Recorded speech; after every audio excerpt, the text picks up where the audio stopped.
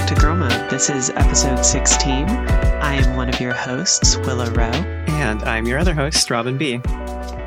So, Robin, very important update for you. Mm-hmm. When we last left off, I had introduced you to Flacco, the Eurasian eagle owl. You had. The escaped convict from the Central Park Zoo. The heroic owl currently on the loose in Manhattan. Yeah, and so one of the things that I had said that people are worried about is that, you know, Flacco has been in captivity for like a decade, or well, his 13 years in captivity. So people were very worried that he wasn't going to be able to like survive on his own because he wouldn't know how to hunt. As of 2 days ago, we have pictures of him with a successful hunt. He caught an animal on his own. He hunted. He is surviving. He is thriving. He's moisturized. He's in his lane. We love to see it. They tried to capture him at one point and he escaped. But like now that he's like feeding himself, this is good news. We're very happy for Flacco. Yeah, we're very proud of our heroic escaped owl. You sent me this tweet yesterday when it happened, or whenever it was that it happened, and it was a very dramatic photo. Flacco caught a rat, which I'm not the most pleased with, because I think rats are beautiful and perfect creatures and should never be harmed. And in this photo, I recommend not looking it up if this is like going to be an upsetting thing for you, but the rat is like dramatically posed with like in his claws in a very upsetting way. But nonetheless, circle of life and all that. I am glad that this owl has figured out how to survive outside of the confines of the zoo. Mm-hmm. He's an inspiration to us all. Yeah. And then just to like really front load with good stuff, you also shared with me that February 18th, Nier Automata version 1.1a is coming back. Yes, which is also great news. As far as I know, no rats were harmed in the making, which is also great. But yeah, as I said, like this was the one show that I was actually eager to finish watching. And now I hopefully can, unless there's another COVID scare at the studio. So very excited for that. Okay, so now that we really just like front loaded with the good stuff, let's get into it. Let's get into it. This is the week that Hogwarts Legacy released.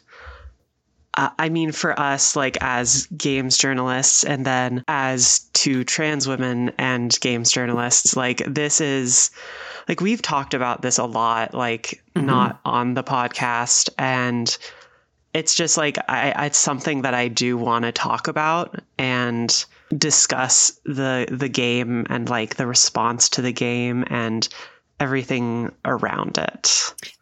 Yeah, it is something we've talked about a lot, as I imagine probably like every trans person in this space or who has like any relation to games has been. I guess it almost kind of goes without saying we're going to be discussing like some transphobia. I don't know that we're going to get like super into detail on like J.K. Rowling's extremely noxious, like the exact content of what she's been saying. So, that's probably not going to be a part of it, but just throwing it out there, like there will like we'll be talking about or around transphobia a lot in our discussion. Yeah, this will be a bit of a downer. Unfortunately.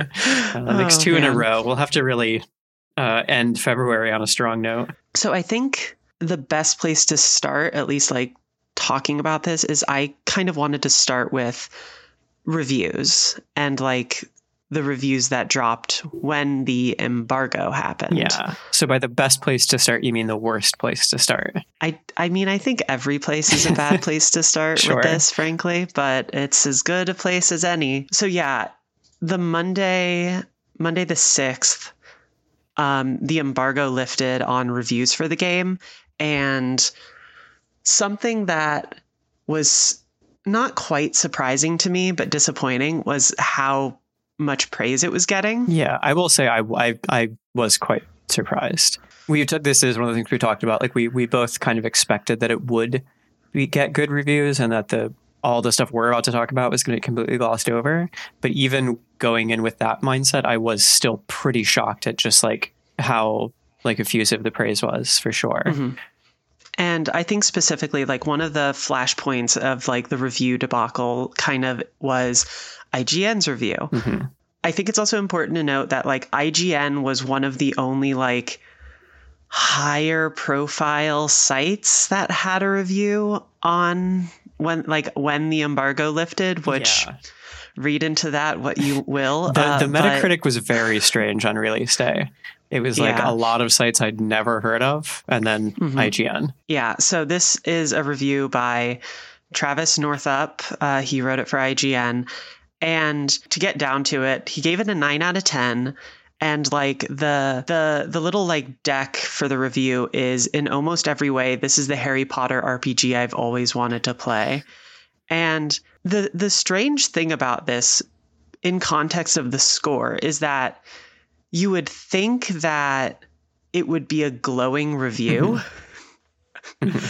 But it's shockingly like there's a lot of critique in here that, like, rather than critique, I'd say there's a lot of pointing out that like there are technical issues, or that the gameplay is like fine but not interesting, or that plot points are really like one note. And like he literally says like you'll roll your eyes. Basically he just is like you'll roll your eyes during moments when you're introduced to 100 years worth of dead characters lecturing you. There's so many quotes in here that seem like they would point to a not glowing review, but then at the end of the day it basically is just like, but I've always liked Harry Potter, so I just kind of like it. 9 out of 10. Yeah. I mean, that's the sort of staggering thing about it is I literally don't know if there's a single positive thing, like a thing that he liked at all in this review that doesn't have some incredible caveat to it. Like talk about how much he likes the combat and then say like, oh, but it's actually kind of boring and there's only like 2 enemies. Oh, but getting to like explore this story in the Harry Potter world was so great. Oh, but the story wasn't actually also very good. Oh, and I just loved living, being immersed in this idea of living at Hogwarts. Oh, but sometimes I fell through the floor. And it's like for every positive point is basically like pointing out a negative and then just choosing to ignore it, which is very strange. I think one of the strangest parts of it is specifically on the performance. He writes, quote, "That immersion can occasionally be broken by Legacy's dicey performance, though, which suffered from just about every issue that makes IGN's performance review team cry during my time playing on PlayStation 5, end quote. It's just wild. It is one of the most baffling pieces I've ever read in that regard, where the text just does not support the conclusion that it draws. And I think so. One of the things that people really were incredibly critical of was something that isn't even technically part of the review. It's the little aside that they have that's just thrown right in the middle, titled "Concerning J.K. Rowling." It's 2 paragraphs. It says, "The elephant in the room with Hogwarts Legacy is Harry Potter's creator, J.K. Rowling, whose comments about transgender people in recent years have left a sour taste in the mouths of many current and former Potter fans, both at IGN and in the world at large." But the start of the second paragraph is where I think a lot of people really jumped on this. And it's, "As critics, our job is to answer the question of whether or not we find Hogwarts Legacy to be fun to play and why. Whether it's ethical to play is a separate but still very important question. So just as in virtually all cases, we're choosing to expose and address the views of the franchise creator separately from our consideration of the work of the hundreds of game developers and evaluate Hogwarts Legacy as it stands." My blood pressure just rose so high as you read that fucking paragraph. What are your thoughts on that? It's hard to pick out my individual thoughts in the absolute fight or flight response that entire statement triggers in my body. I mean, okay, so Jesus Christ, the first line of this, as critics, their job is to answer the question of whether it's fun to play or not. That follows from a piece that IGN put out, I think the week before, talking about what kind of the publication itself its standard for reviews and why so many games tend to be reviewed so highly. Like a 7 is almost sort of a baseline assumption for nearly any game. And this seems to be sort of an accessory to that piece, which itself is very strange and has come under a lot of like warranted scrutiny. But the idea that like the job of a critic is to tell you whether or not a game is fun to play is a fundamentally baffling concept. Of course, it's like your experience of playing the game is what you're describing. So if you had fun playing it, you should tell us that. But the idea that that is the kind of the only axis on which you can criticize a video game is just incomprehensible to me, specifically when you say whether or not it's ethical is a separate or is issue. And that's just simply not the case. Like the idea that you can separate the material impacts of you having played this game from whether or not you should play it is just that's a non sequitur. Of course, you should take into consideration whether doing this thing for fun is going to hurt people. That is a part of criticism. Yeah, it's like, I mean, for me, I think there's like no other way to say it that this is like an immense failing of criticism. Yes. And like games journalism. It's absurd. And it's so reductive, and it also feels really like, it feels like they're trying to get away from the issue that they know everybody's going to be like shouting at them. They're absolutely covering their ass. And it's like, this is even separate from like Hogwarts Legacy. This is like my biggest gripe with the industry kind of at large. I wrote about it for Start Menu at the end of the year last year. But there's this idea that games are still a toy more than they are art, and that a good game is a fun game. And the criteria of a review is to tell you if it's fun or not, which is what IGN is talking about. And it's so fucking reductive of the industry at large, of games at large, and of the job of criticism in games at large. I don't know. It's just like, how are we setting the like our expectations back like 20 years just so that we can enjoy this one game? Yeah, so I don't know. I when I read that statement, I can't help but think of like the writers who I like and who are doing good work at IGN, and how hard it must be to read something like that and to hear like this is the official position of your publication. Like it's essentially devaluing the work that you're doing as a critic. It just seems harsh. And you're right. Yeah, it's like it's absolutely reducing games to a product, right? It's this. It's as if you can review games the same way that you would review like a laptop, right? Like if it's functional and it suits your needs, then it's good, which is just not the case. Like there are other considerations. It's as critiquing any piece of art requires some kind of cultural context. Whether or not that's a focus of your review, I think it doesn't always have to be. But I think in this case, it absolutely has to be, because it is so much like this game is not this game so much, not even like, as far as I know, the content of this game, but the existence of this game and the conditions under which it was created and the people who are specifically the person, J.K. Rowling, who is going to be supported by it. The impact of that culturally is so much more important than the technical issues or the problems you have with a story, where it really should be a major point of any review. Like this is a pretty singular case.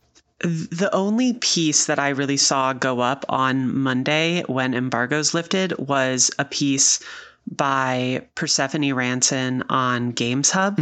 And this was a piece titled "Hogwarts Legacy Does Not Deserve to Be Reviewed on Its Own Merits." And there's a great line in it where I think it's like the perfect opposition to IGN. Hogwarts Legacy cannot and should not be judged solely on its own merits, because the end result of supporting this game financially and socially isn't simply a matter of how much you'll enjoy it or how nostalgic it might be to experience the world of Harry Potter. If you purchase this game, if you praise its qualities and encourage others to, quote, support the developers or, quote, treat yourself to a guilty pleasure, you are making a choice that will harm the transgender community, whether you want to admit it or not. I mean, yeah, it's like nothing to add to that. Like it is, That is exactly correct. This is like what I consider to be the one good piece that was written about the game, at least that came out like in that initial rush of reviews.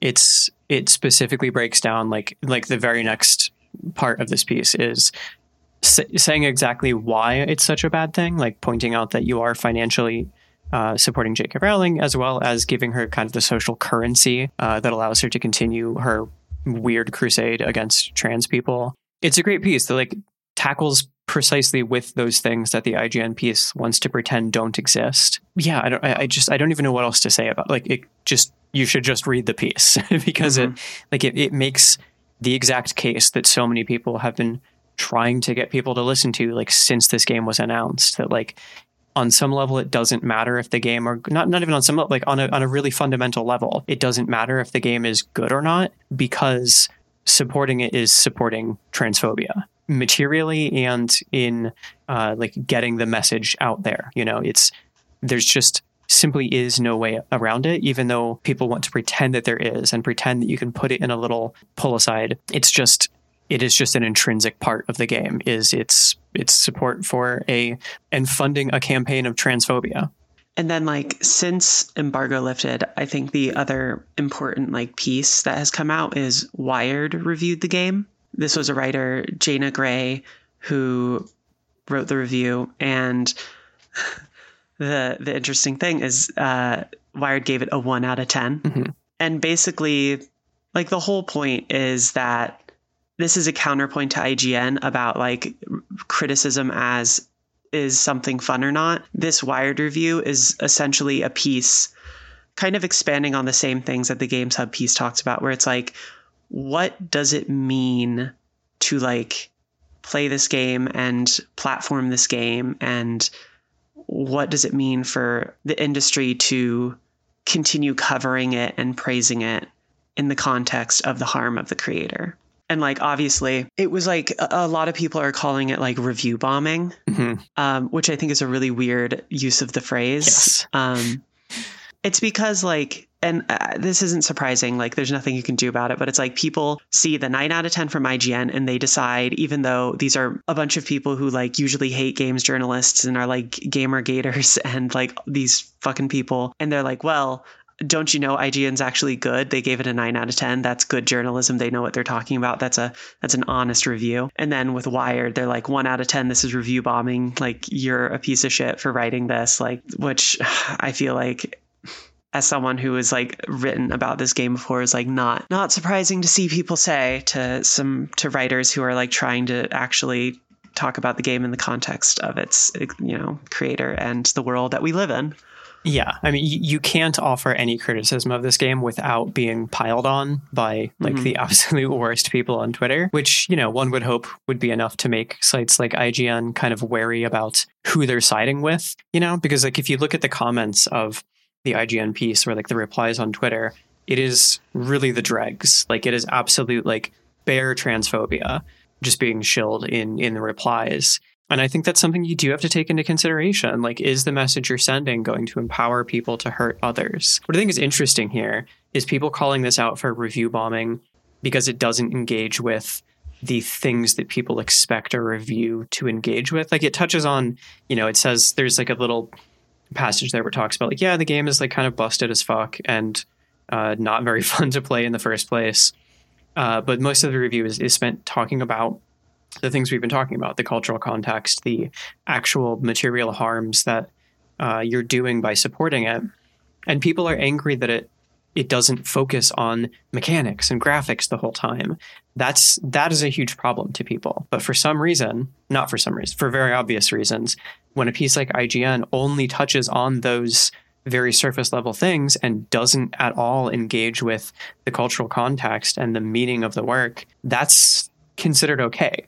Like, there are some things that you're allowed to skip over in a review and still be considered, you know, quote unquote, a good journalist by these people. But if the things that you are skipping over are like, is it fun? Somehow that's like out of bounds, it's just nonsense. Like, it's something that's annoyed me about, you know, game reviews for a long time, is that like, if you want to focus even in like a completely uncontroversial example, like if we take the kind of legacy of Harry Potter and the transphobia around it out of the conversation, if you were to take a completely anodyne game and only talk about the story, you know, rate it just based on the story and not the gameplay, people would also freak out because they want it to be about this. I don't know. There's just this deranged idea that people want. They want this imaginary idea of objective game reviews, which is a contradiction in terms, obviously, a thing that doesn't make any sense. And when put into context like this, they're not just saying, well, you're skipping over the important parts for the parts that I don't find important. They're saying you should be skipping over the parts that make me feel bad. Like, you shouldn't be engaging with these things that make me have to consider my own ethical obligations. That's like the one unforgivable thing for people when you're doing criticism of games. So there's something that I think is interesting also, is that there's like two sides of this like culture war now, because that's also what this game is. Yes. Like, if you've like spent any time like looking at pieces about this game and reading like reactions to pieces, it's not about people who are Harry Potter fans being like, but I like Harry Potter and I just want to like enjoy the world. It's literally just become a culture war. It's about people taking this to mean that if it succeeds, then they're justified in like their extreme transphobia and like turfism, and that it's like proof that, yes, trans people shouldn't exist. Like, that's what this is about. It's not really about the game anymore, even for those people. They're using a 9 out of 10 IGN review to like support their beliefs. And the other side of it is that there are, other sites who are like choosing not to cover it. And I think this is a really interesting conversation, because there's kind of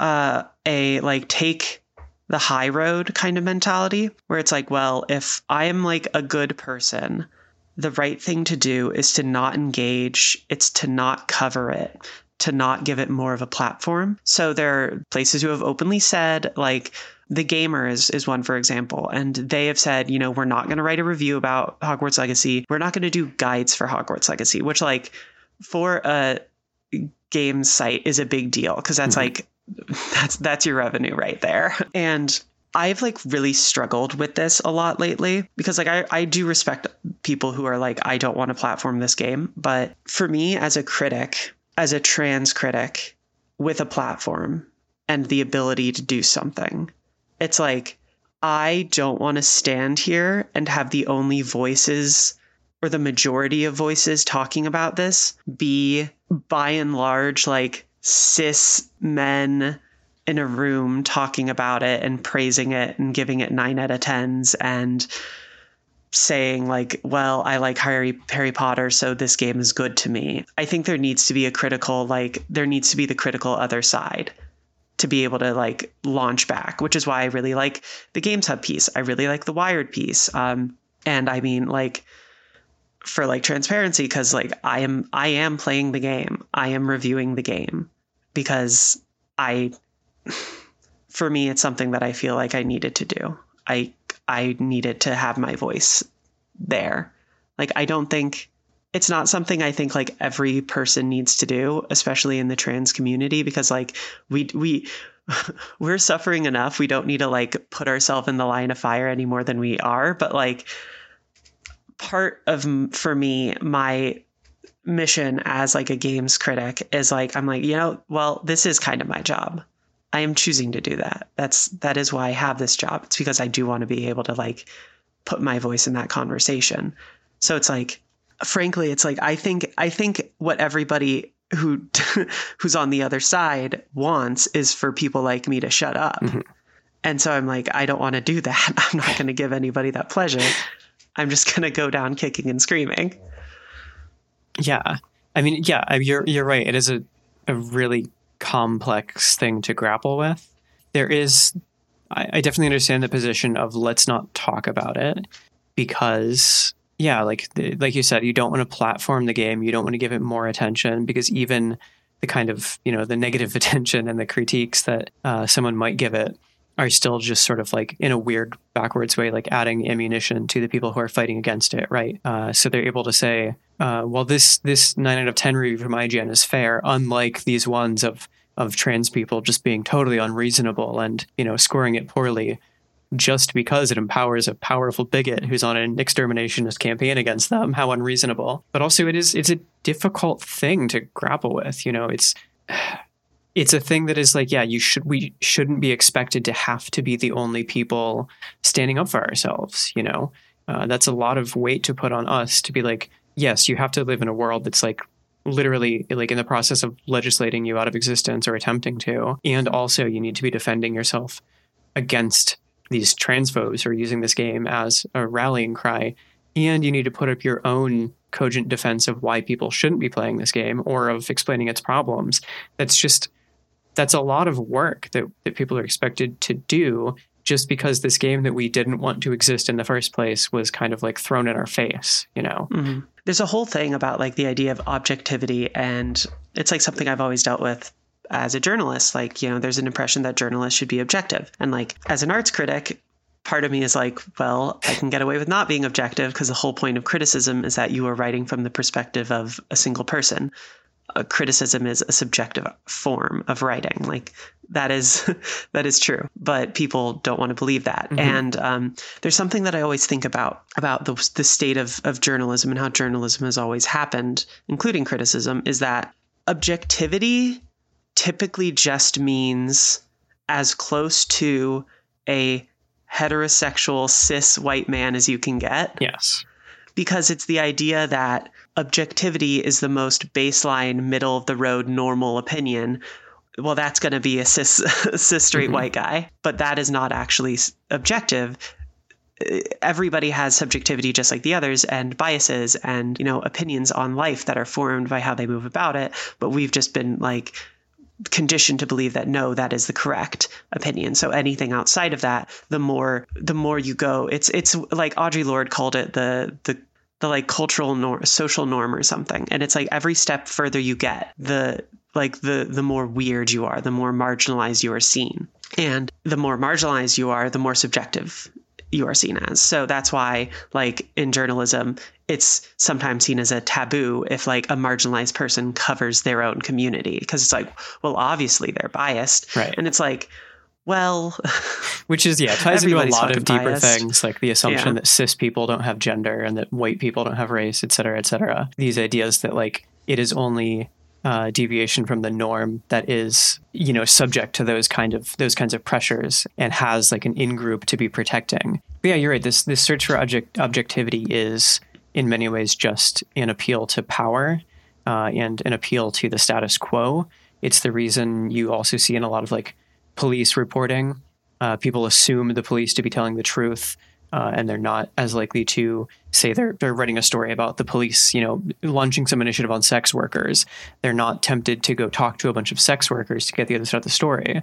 But if there were a piece that involved, you know, the necessity of talking to sex workers for it, they would then go and get the police opinion because they are kind of the, you know, the dominant social force. It's you know, something we see a lot with pieces about us, you know, pieces about trans people. If in the extremely rare occasion that they aren't just hit pieces, if they're talking about a piece that is like, you know, marginally less anti-trans than the general public, they will go and then talk to like GenSpect or some other like demonic association that's devoted entirely to transphobia, because we are not the norm. So whenever we speak, we need to be balanced out by a quote unquote moderate voice, which is to say an extremist on the opposite side. So it's, I mean, like it's those lines are very clear when it's reporting, but when it's criticism, it's like, what is even the aim there? Like how would you even go about objectivity? It's the same way that it's the way that, like I said earlier, like people want game reviews to be the same as laptop reviews. That's a thing you can tell me if it works or not, which you can't say about a game. There's more at play than whether it's functional, and that is the subjective part. That is your experience. And you simply can't present your own experience without being subjective. I think for me, one of the most tiring parts of this whole situation and with Hogwarts Legacy and its response is that it's like twofold. And I'm like interested to see if you feel the same way. Cause like, as our whole podcast is formed around, we are games journalists who are both trans. So it's like we have these two things that like form our opinions. But it's like I'm incredibly disappointed at the games media at large right now. just like as a critic and a trans woman. Mm-hmm.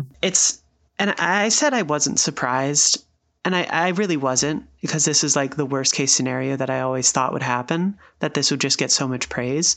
But it's like so many places have kind of like refused to engage with it, the issues. Mm-hmm. And something I see all the time is like, and I've said it too, is it's like the fear for me is that the biggest issue with Hogwarts Legacy is that it is proof that the second trans people asked anybody to just do the most basic thing to show that they care about our existence and our safety, they immediately did not show up, and they like bent over backwards to find excuses. Mm-hmm. And they kept telling trans people that like we are actually the problem. And it's like, what am I supposed to fucking do with that? Yeah.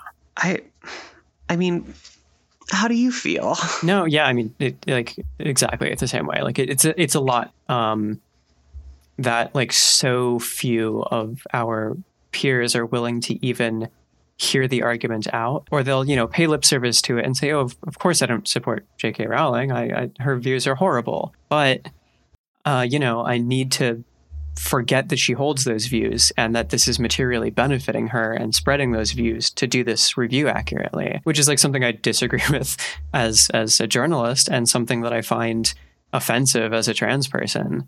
I saw a tweet earlier, and I can't remember who made it or like the exact, wording of it, but it was essentially saying like, this was never about like this fucking game. Like what this is a sign that cis allies are willing to abandon us at the absolute first sign of inconvenience. Mm-hmm. Like this game is not important, but what is important is the fact that so few people were willing to engage with the way that it hurts us, the way that it empowers people whose seemingly only joy in life comes from hurting us. And that's, I don't know how to take that, like, mm-hmm. how do you go on and like continue doing this work like side by side with people who think that your mental health and your safety and your very existence is less important than not pissing off, Warner Brothers Interactive. It's that's the part that is so disappointing. And I don't know, end of the day, like I don't care what score you give to a game I don't like that doesn't affect me. But if that score empowers people to like continue fighting against my right to exist, and like you said, like the second we even say something like that, the second we even acknowledge that that's what's happening, we become radicals and extremists and, mm-hmm. A hysterical mob, which is, I think those are all fine things to be, but using that to discredit people because our lives are on the line here, not because of this video game, but because of the kinds of people who believe the things that J.K. Rowling is saying and have the power to actually enact their will on us. Like this stuff all comes at a time when it's like cis people genuinely, like no matter how engaged you are and like how much of an ally you think you are, you have absolutely no idea what every fucking trans person is going through right now. Like I don't know anyone who is trans who hasn't spent like the past like weeks and months watching state house hearings in states they don't even live in just to mm-hmm. see which parts of the country are no longer safe for them to drive through, like, yeah, that is the context that is important here. Like just if not how much you loved Harry Potter as a child, that's fine. No one's going to tell you that you are like retroactively not allowed to have liked this thing when you were a kid. That's fine. No one can take those fucking memories away from you, but you're an adult now and you have to deal with the fact that your actions have consequences and that there are other people living in the world who are going to be affected by those things, in a real way, in a way that is about more than just like whether or not you have fun with a fucking video game. It's about whether or not we can continue to like get medical treatment anymore. I don't know. That sounds like hyperbole, I guess, to like connect those two things, but they're very clearly connected. When you culturally empower like a bigot with a massive platform who has directly said that she views this game's success as an endorsement of her own views and that she's going to use the money she makes from it to continue campaigning against us existing, I mean, how can you even pretend that this isn't important anymore? It's just like, it's really hard. And like, we've mentioned her before, but I'm just going to shout her out again. Like, Erin Reed is doing incredible work about, like, you know, cataloging all of this and like continually updating people about all the anti-trans legislation. And like, it feels so fucking annoying, but it's like, obviously I don't have to tell any trans people about Erin Reed because like we all fucking know her and we follow her because we're keeping up. But like, other people need to fucking at least pay attention. But it's like, it's really fucking annoying. And it's like, it is a thing that you've talked about. And like, I know we're a fucking gaming podcast, so what the fuck do we know? But it's like, it's really hard because it's like, this is just like my existence right now, where it's like, in 2-ish weeks, I am going to a wedding for a family friend, and that wedding is in Florida. And I legitimately like really didn't want to go because I legitimately don't know how it's going to be like being there. I'm not going to feel safe. And it's like, nobody who I'm like seeing at that wedding is like, as far as I know, everybody on the invite list is not gay and definitely not trans. And like, I was talking to my family and nobody understands and nobody even thinks to consider these things. It's like, this is fucking real for us. Yeah. And this does matter. I think you saying no one even knows that they should be thinking about those things is exactly right. That's why like people, you know, we look like we're making such a big deal out of this, because for everyone else looking from the outside, this is coming out of nowhere. This is just suddenly all these trans people are getting so upset about this game. And it's like, no, we're getting upset about like the past year of our lives watching people debate whether we deserve to exist anymore. And this is just like the latest step in that progression. So one of the things that I'm constantly seeing right now that's also like I'm dealing with and going through, and it's really hard, is like I am seeing, so the game space, like games media and games development itself, are a lot queerer than people think. There's a perception that I think is still perpetrated, and I think a lot of people want to believe that it's like, it's not queer because we don't want the gays in our video games. But it's very queer. And like, this is something that always was like awesome to me about games journalism is very queer and full of trans women. It's really great. And like, I have so many people I follow and am mutuals with, like on Twitter, and talk to, who are all trans journalists, and the vibe shift that I've seen in the past like month, just especially around this game. And like, I've been thinking about this too, but like, I've seen people talking about it where they're like, in the context of how the industry has responded to and covered this game by and large, outside of some great like outlets and specific people who are like doing the work to do good journalism around this, by and large, everybody has like kind of done all the bad stuff that we've been talking about. And now all of us like trans journalists are sitting here like, so there's just like no room for us. Yeah. There's no care. Nobody cares. There's no respect. And what are we doing here? Like, I mean, to address like the sort of inherent like contradiction that might seem to be. So like game development and game journalism are very queer, but there is so little coverage of sort of like queer issues in gaming, and there is so little queer representation in games. The reason for that is that the people like actually in charge of making like kind of the high level editorial decisions or decisions like in game dev generally are not the queer people in the scenario. It's people at our level doing the work. And so even though there is like an abundance of queer talent in the space, we're generally not empowered to make a lot of like big decisions about those things, which, I don't know, just kind of wanted to call that out, because like it is true that the people who work in these spaces are very queer, which makes it strange that the output of both of these industries is like aggressively heteronormative. And it's because of that weird dynamic, you know? But yeah, I don't know. I agree with you. It's a strange thing to see that like despite how represented we are in the industry, like our voices still aren't really being taken seriously or in many cases heard at all. And it's a difficult thing to to grapple with. I don't really know what to make of it, except that like obviously we need more queer people in more high like powered positions. That's been true for a long time, and it's like we don't have the power to make those decisions to give ourselves the power. It's this weird loop that we're stuck in. But I don't know. It's really dispiriting, to see that this could have been the one time. It would have been so easy. It would have been so fucking easy to like take a stand on what is very like an extremely clear cut ethical issue. And that just is not what happened. Yeah. Kind of like to move the conversation on a little bit.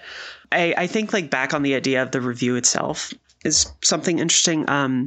Because there is this idea of like, how do you ethically review something? Or so there's this thing that people are always like, it's that meme where it's like, oh, well, I caught you critiquing society, but you also exist within the society. And this is like something people always say when, I've written about this game, and like literally my Twitter mentions are flooded with like dumbasses who are like, aren't you tweeting about this game on an iPhone? Which are all terrible. And I'm like, oh, okay. The you really caught me, buddy. Most dumb as dog shit argument. But I think there's something like to be discussed about this, like seriously, because it's like I think a lot of people are seeing this as like the first game that it feels like people are really discussing at this level, where they're like, hey, maybe this game is like an ethical issue that we should really discuss and the consequences of supporting it. When like it's no secret that like the industry at large has so many problems, and like specific publishers or creators or whatever, like there's a long list of things that are problematic about the industry. So it does become a like, well, why this one? Why aren't you doing this to every game? Which I think is interesting to think about. Like also of note, like obviously we've been focusing on like the transness of this all with this game. That isn't also the only problem with J.K. Rowling and her writing and the world of Harry Potter. Like she has a lot of like anti-Semitic and racist tones and like under and overtones in her work. And despite the like continual beating of the drum from like Warner Brothers that, oh, this game like didn't have so much involvement with J.K. Rowling, man, that world is very anti-Semitic. It's so problematic. It's like a core plot of the game, which is... you have to put down a goblin rebellion. It's so shocking to me that that's the direction they went. Yeah, you have to put down a goblin rebellion, which the goblins have always been like a very, very loosely veiled caricature of the Jewish people. Yeah. But yeah, so why don't we review all games like this? God, I mean, at one level, it's like, good question. We should be holding a lot more games more accountable for this kind of shit. Another kind of top level answer is that some people have been doing that work for a long time.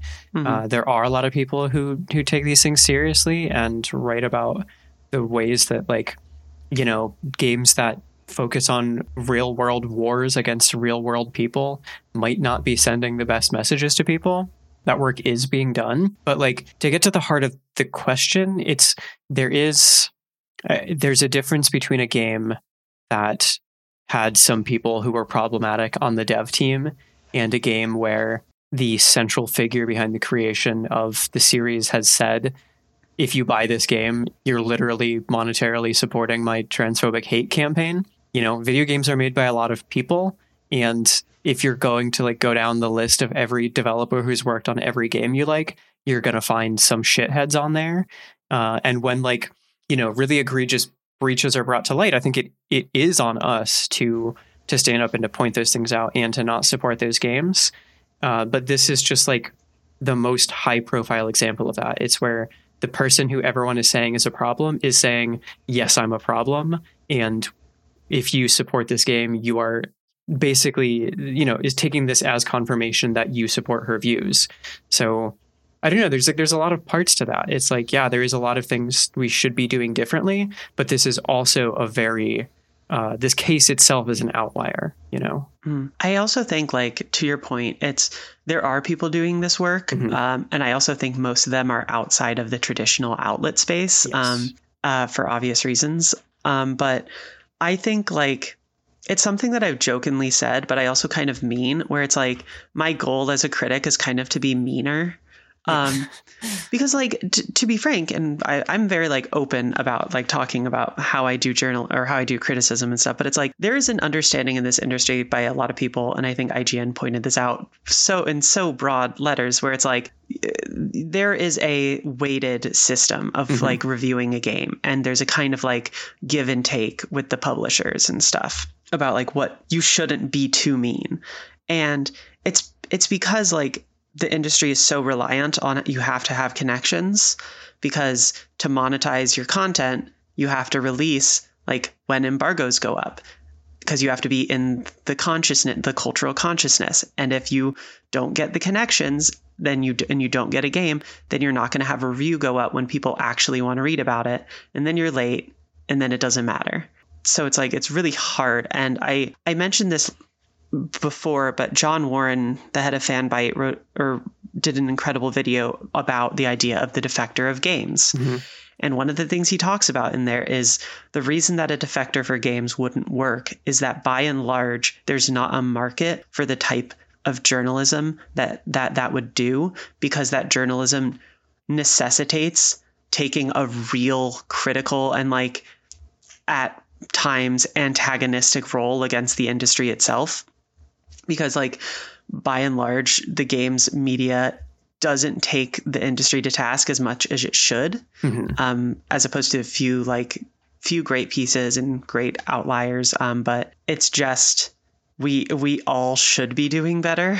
Yeah. Like, we should be critiquing games like this all the time, frankly. Yeah. I forget where I saw this. It was like somebody tweeting at some trans critic who wrote about this game. And they were like, well, if you just go through the list of like every good AAA or like every AAA game, then you're always going to find like a problematic person or something bad about like how this game was made. Like, you know, the publisher or whatever, blah, blah, blah. So like, in your world, the only way to like ethically consume a game is to like buy small indie projects directly from indie creators on like itch or something. The horror. And yeah, I saw this and it was like, I understand that for the majority, like the vast majority of the games community, be that media and just public, that seems like a massive loss. But I'm like, good. Yeah. We should. And I'm not even fucking around. Like, that would be much better. Yeah, no, that's, yeah, 100%. We would be playing better games. We would be doing better criticism. Everybody would be enjoying better art. Like, it's wild that we've just been shoved into this system now where it's like, well, we have to be in the AAA industry because don't you want the most like generic open world RPG? It's just, it's another of like the absurdities of game journalism and criticism where we're expected to only cover kind of the biggest releases. Like, it would be as if like film criticism were only focused on blockbusters, you know? Like, there are like other spaces that do this so much better, but I don't know, for whatever reason in games, like indies are really kind of pushed to the side, even more so than they are in other, other mediums. I think that also speaks to another problem that I've seen someone else bring up with the idea of, the defector of games journalism, which is that so much of the audience is also antagonistic toward it. And, yes. In an audience funded model, you can't have people who are going to get mad at you if you like say a mean thing about the game that they like. It's just like, it's so childish, but that's the kind of reaction that people will often have. Like, they don't engage with negative criticism as like one voice in a conversation. A lot of people seem to look at it as like a personal attack, and that just makes relying on the audience a pretty an unreliable prospect. The idea of the indie thing, it's very interesting to like relate it to like film specifically, not to compare video games to cinema, but we would never do that. No. But like it's very interesting just like looking at the Oscars, for example. Like there's so much hate to the Oscars often because a lot of people see it as like, well, it's just so inside baseball, Hollywood. Like they just like usually give awards out to a lot of like weird, small, quote unquote indie movies that people don't really watch. Like it's not really an award show of public opinion. You're not going to really see Marvel movies there often. You are going to see James Cameron though. Avatar 2, The Way of Water, Best Picture nominee. Indie director James Cameron. But it's like by and large, you will see a lot of like weirder films that by and large the public doesn't actually watch. It's for the industry and it's for the, film media also, and film critics specifically. And it's a flawed reasoning, but awards shows are a great way to kind of like sort of take the temperature of an industry at large, to an extent. Yeah, but sure. Like with the Game Awards whole thing is that it's very much public opinion in a lot of ways, I think. Like despite the fact that like outlets vote on it, like you will only really see a lot of AAA and the most widely acknowledged like median best game. Like that's why you see God of War Ragnarok. Sorry, Sony, but you're not going to see these like weirder, smaller games really break through that, which we've talked about. Like I've written about, and like it's been an endless conversation, but it's like the idea of prestige in games still is within that AAA system. Whereas the indie scene still gets relegated a lot, even though it has a lot of the more interesting work and stuff that like is so important, but you would never see get talked about anywhere. Yeah. So it's just like the industry doesn't have the space for anybody to focus on these things, even if we would all be better off if we could. Yeah, I mean, I think it's partially because like the games industry is so entwined with like technology. Like it is, people are so impressed by technical achievements like graphics, right? I think audiences and to a large extent critics are still very wowed by spectacle in a way that kind of, film critics tend to be better at avoiding getting suckered into that stuff. But I think because like gaming puts so much focus on like the specs of things and like the kind of the technical performance of all things, like it's that then takes like a much larger role than it should in our evaluations of games. So like a thing can be technologically impressive, but fail on kind of like a storytelling level, and people will still put that like the technical aspects of it, give them much more importance than they do the actual content of the thing that they're looking at, which is like, another one of those like problems that it's like, what is this? It's hard to even imagine what a solution would be other than look for people who aren't writing that kind of thing, look for people who are doing the work that is not so impressed so easily. Yeah, I think though that's some pretty exhaustive thoughts on that. Exhaustive and exhausting. Yeah, I guess, just like don't support the game, please. Support us, please. Yeah. I mean, I'm sure we know like almost everybody who's listening to this and you're all good in our books, but yeah, I don't know. Think about supporting trans people in your life and just maybe donate to a trans charity or something. On that note, Robin, what do you have for us that is a little better? Yeah. Speaking of supporting trans people, some of the trans people you can support are game developers. We weren't sure how long this conversation was going to go, so we weren't sure how long this segment is going to be. Looks like it's going to be a short one because we've been talking for a while. But we did want to not spend the whole time on this like absolutely tiring conversation we've been part of for the past like couple of weeks, and to like shine a light on some trans games, like games that are made by trans people, that are about trans people, that are like, I don't know, have meaning for us as trans people. Things you could be paying more attention to instead of this stupid wizard game. However, the first one I am going to talk about is one that I recommend people don't play. Before I was even out to myself, I I played a game that I was really kind of blown away by, and that is like it has a lot of kind of like trans elements to it. It was a game that I genuinely I played, and it gave me some feelings that I would like I didn't know what to do with, and I kind of pushed down like to my great regret now. But a game that like as I played it, I kind of recognized my own queerness and wasn't able to accept it. Again, this is a game I'm telling you not to play because I must have learned this like at some point and just forgotten about it. I'm assuming, maybe not. But as I was like looking at it earlier today, because I knew I was going to talk about it, I just kind of wanted to like give myself a refresher. I found out that the project lead on this game was outed as like an abuser. Like they both of like an intimate partner and like abused workers. So this is a game. It's called Sub-Serial Network. It's a game about like androids and the like finding your identity and like building your body and all of these things about like finding community and what it means to kind of dissect your own identity and where those lines blur and to what extent your identity belongs to you. And it was a very formative game to me. It's a game that is like has lived in my memory as this very special experience.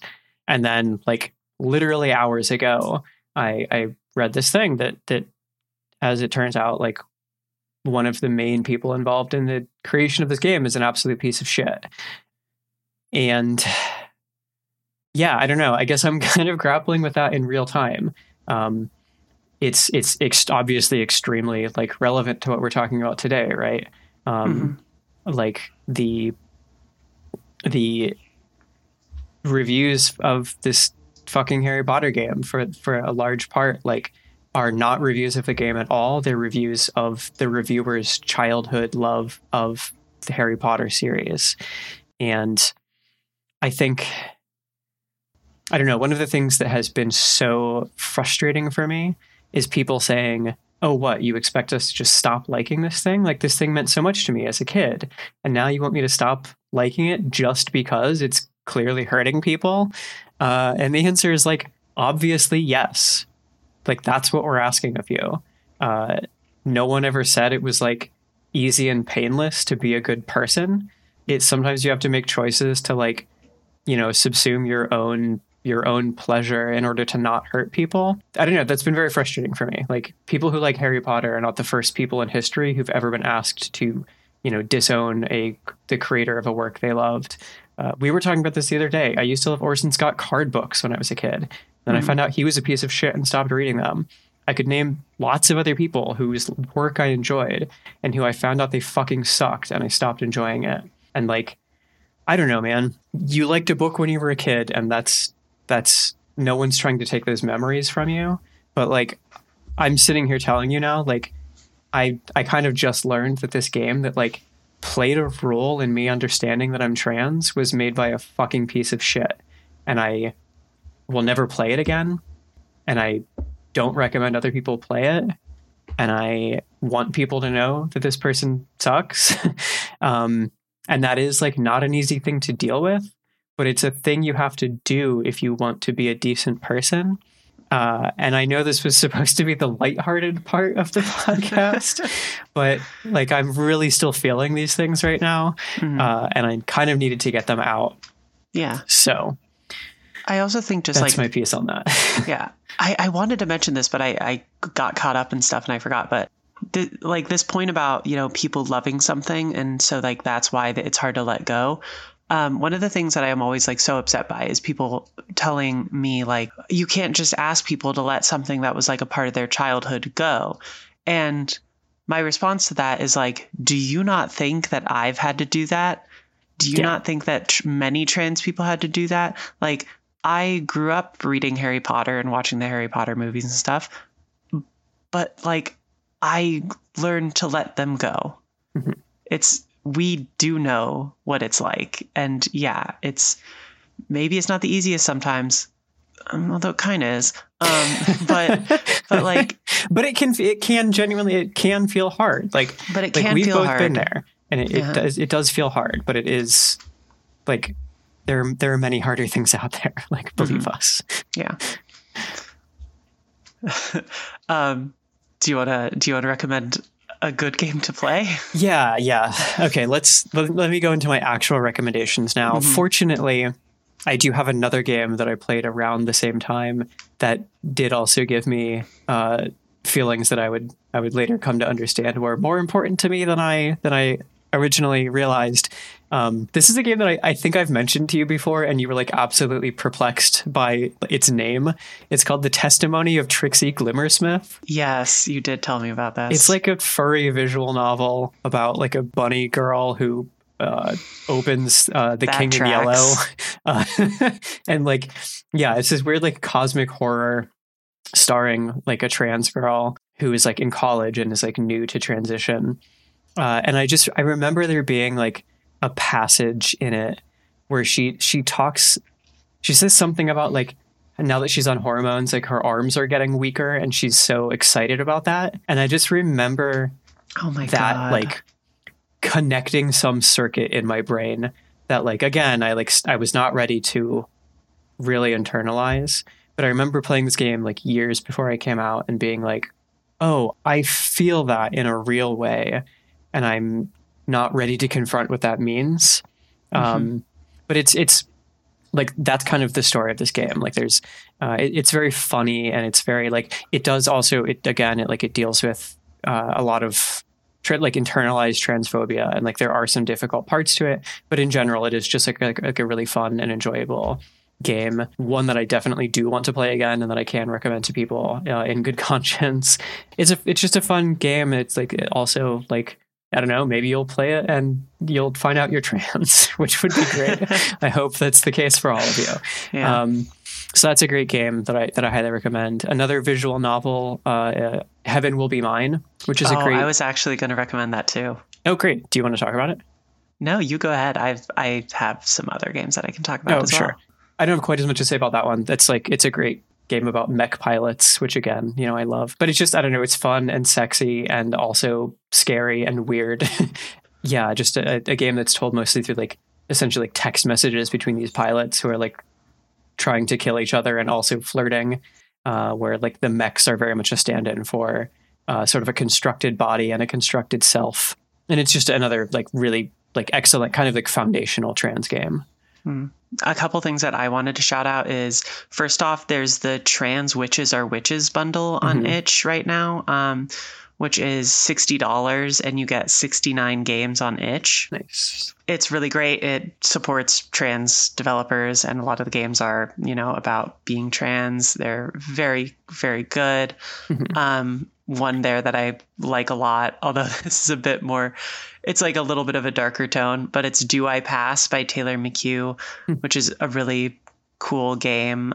They make these like Game Boy style games that are about the trans experience. There's another one that they made last year called He Fucked the Girl Out of Me. It's really, really good. Trigger warnings for those games though, like they deal with a lot. Just to add quickly, like if you have $60 to support that bundle, you totally should. But if you don't, there is like an alternate version of it that's only $10. And I think it only has like a handful of games that are not in that one. So if you want to give something and don't have $60, that's also an option. Just a couple like other games and creators that I would definitely shout out is Christine Love, who's a game developer who made Get in the Car Loser and Lady Killer in a Bind, which are both like really fun queer stories. One is like a kind of romance sim, erotic visual novel is what they say, Lady Killer in a Bind. They're really fun, and they have like trans characters and other queer characters. A small game that I really like and that I want to shout out, because this is, I just think, a very joyful, fun experience, is there's this game on itch by this person named Milky Lemon. It's called, the full name is Yuki's Palpitating, Passionate, Phenomenal, and Quite Frankly Proficient Quest for a Hot Girlfriend. Never heard of this, but it sounds it's so amazing. Great. It's basically just this like girl who goes to an all-girl school, and her whole goal is to get a girlfriend, and she like has to go on dates with these three girls. One of them is a trans girl, and I just really like it. And it's like a really short and just like hilarious, like romance novel, basically. Mm-hmm. It's very fun. I also do quickly want to shout out you since you mentioned the trans witches or witches bundle. There's also like in general, like as we mentioned, like game dev is a very queer space. Tabletop game design is like an incredibly queer space, which is one of the things I love about it. So a game that I do want to point out is called Tower of Power. It's a tabletop game that's like explicitly about literally you're like climbing a tower to find this artifact that will like grant you one wish so that you can remove all transphobia from the world. And it's like, again, like, you know, it deals with some pretty heavy stuff. It's like a solo journaling game, which in general can be pretty intense because it's asking you to really like embody like a specific character and like dig pretty deep into your own feelings. So those can like in the best of circumstances be kind of tough. And this one specifically deals with feelings of transphobia. So it might be a difficult one, but it's great. And I would definitely recommend it. And I just like to generally put it out there. Like I highly recommend just going on itch and literally like there's a transgender tag you can search. It's a great way to find smaller creators who you would never have heard of otherwise. Like so many of those games are free or like extremely cheap. Like obviously we like recommend like supporting developers whose work you like, but you can go on there and like just sample a ton of different stuff. And like, I guarantee you, like, no matter how much money you spend on it, you're going to have more time than if you had spent more fun than if you had spent the equivalent amount on AAA games. A good place to start is earlier this year, there was last year, I guess, the TTRPGs for Trans Rights Texas bundle, which I reviewed the organizer of, who had some interesting things to say. That bundle's not available anymore, but you can still find the page that lists all of the games. So that's another good way to just kind of like look and see what there is out there. That's I don't know. I think that's kind of just like a meta recommendation of just like do a little bit of searching for it. Like you'll that's how I found the games that I just talked about. Like just put a little bit of footwork in, and you will like, I don't know, find some things that you never knew existed, and that will like blow your mind and like, you know, give you a better experience than if you only stick to the kind of like well-trodden AAA path. Also go play If Found. Go play If Found. Jesus. Yeah, by Dreamville. It's like, I feel like it's like the trans game. Yeah. It's really good. I don't even need to say much about it. Just go play If Found. Like, trust us. Absolutely. Mm-hmm. We would never steer you wrong. But I mean, besides all of that, besides that whole emotional roller coaster we just went on, what have you been up to? So I've been playing. This week has been, I think tomorrow, as of recording. So by the time you're hearing this, it will be over. But there was the Steam Next Fest, which puts out just like a bunch of game demos all at one time. You know, literally, there's like hundreds, probably thousands of them. You can just go and kind of like sample a bunch of upcoming games. And so I've tried to sample like as many of them as I can, which means generally like playing like a couple of minutes and then bouncing if I'm not really feeling it, so that I can like try as many as I have. And so I quickly just wanted to point out a few that I've really been enjoying. Mm-hmm. One of the standouts for me has been a game called Dungeon Drafters, which is sort of like a like isometric dungeon crawl game mixed with like a card game. So you can you like draw a hand of cards and use those to do these kind of like tactical battles on like, you know, a grid.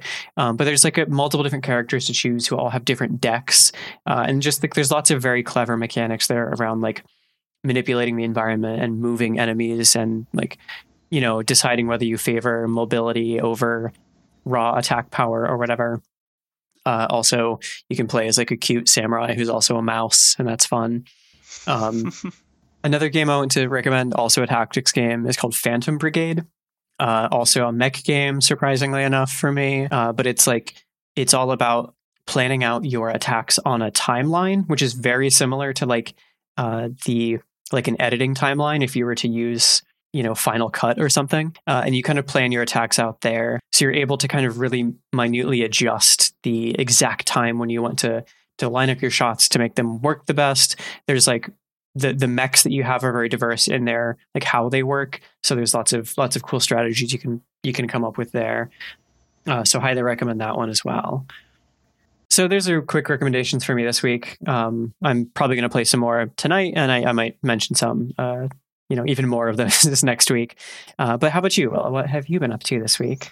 Yeah, so Double Fine just like shadow dropped a 32-part documentary about the making of Psychonauts 2 on YouTube. It's called Psych Odyssey, and I am like a third of the way through. I've just been watching it a lot. It's really, really good. I think it's really fascinating to see like pretty like honest portrayals of like what it's like to develop a game, because this was made over like the entire development of Psychonauts 2 for 7 years. It's really fascinating. I think we like don't get enough of a look into what development is like all the time. It's really interesting to watch. They did this before when they made Broken Age.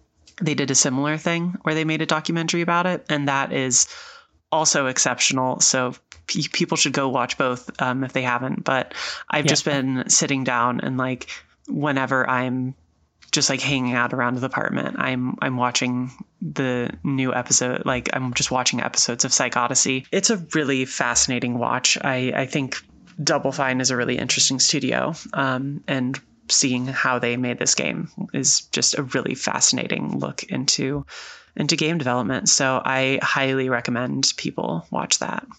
Yeah, I'm looking forward to watching it. Double Fine, I agree. They're a really fascinating studio, and they're like really an outlier in how, obviously take it with a grain of salt because it's like a documentary they produced, but like they seem to be much more open about the development process than like the black box that most of game development is. So it's interesting to see that stuff from that perspective. And with that, I think that ends this fun-filled episode of Girl Mode. Like I said last week, thanks for bearing with us. Next week, we promise, will be fun. We will do something silly to kind of as a palate cleanser. But until then, you can find us where you find your podcasts. You can also find us on social media, on Twitter at girlmode_pod and on co-host at girlmode-pod. And you can find me both those places at Robin Bombas. And I am on both of those places at the Willow Row. Thanks for listening. Yeah, I never know how to say. Oh no! I never know how to say goodbye. Yeah. Don't say goodbye. Say I'll see you again. I'll see you again next week. Yeah. Thanks for listening. Thanks for listening. And fuck turfs.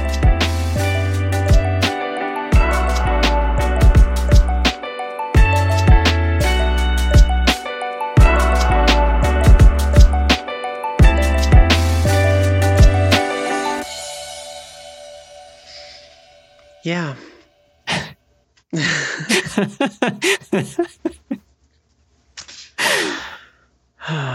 Yeah, the exasperated sigh, I think, is the mascot of our podcast. I think it really is. All right, where are we at? I mean, we've done like an hour. Like psychologically, I mean. Oh, psychologically? Oh, a little rough.